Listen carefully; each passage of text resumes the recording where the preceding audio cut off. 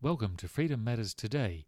I am Michael J. Sutton, and this is episode 69 in our series Freedom from Fear. Today, freedom from the fear of a human Jesus. Sometimes the encouragement of others brings little consolation. We say, "You cannot possibly know how I feel." And the worst thing people could say in response is, "I know how you're feeling," when they have no idea. I'm not even interested in the idea that Jesus is walking with us during our pain and suffering. This seems hideously self-centered. Surely the risen Christ has better things to do. Christians love to quote from Isaiah chapter 43, verse 2. "When you pass through the waters, I will be with you, and when you pass through the rivers, they will not sweep over you. When you walk through the fire, you will not be burned. The flames will not set you ablaze."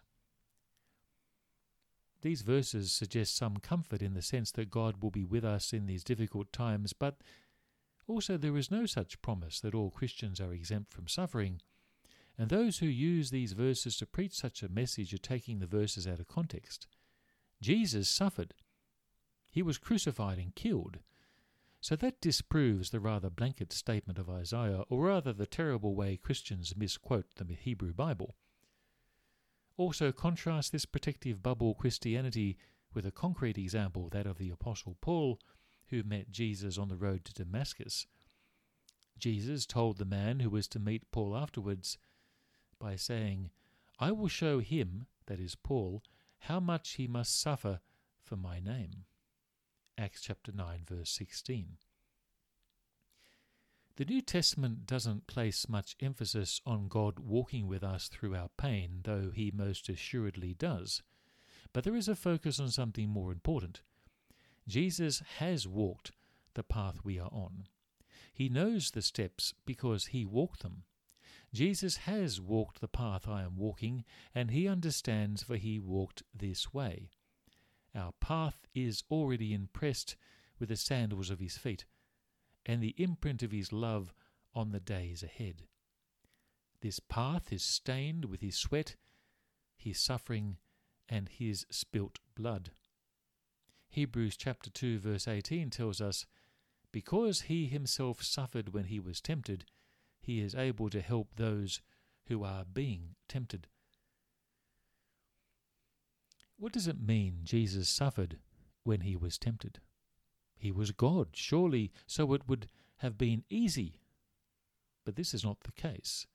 Jesus was tempted in every way while he was on earth because the Bible clearly teaches that he had a perfect human experience.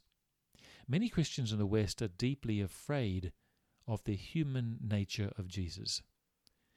They like Jesus, the Son of God, the divine Jesus, the Jesus of miracles and power and wonder, and casting out demons and raising the dead. That is the Christianity they want to know, of the Spirit's power and talking in bizarre languages and prophecies and promises, and the last days.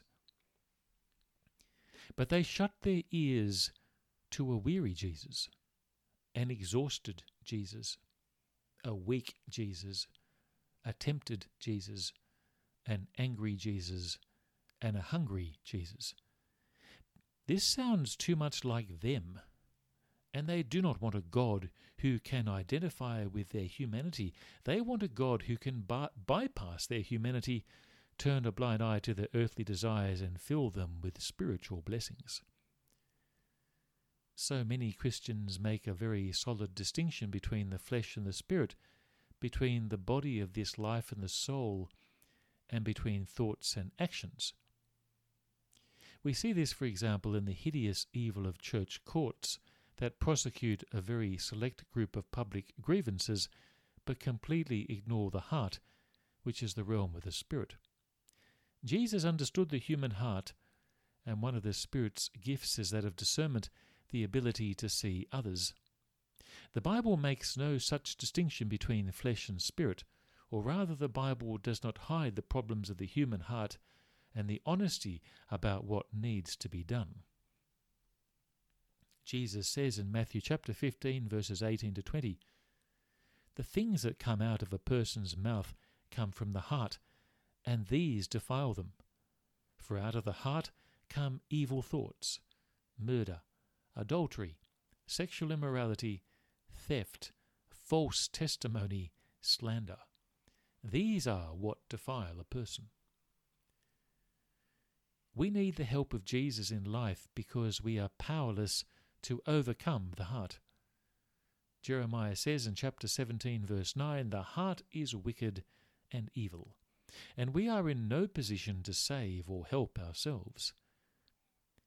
We need the help of Jesus in our temptation as much as we need the help of Jesus in our salvation. Without Jesus, John 15 verses 1 to 8, we can do nothing.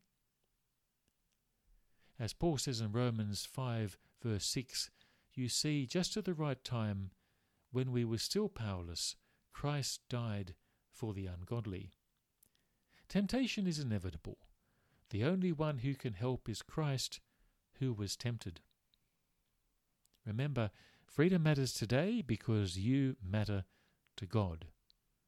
Join me tomorrow for another episode of Freedom from Fear.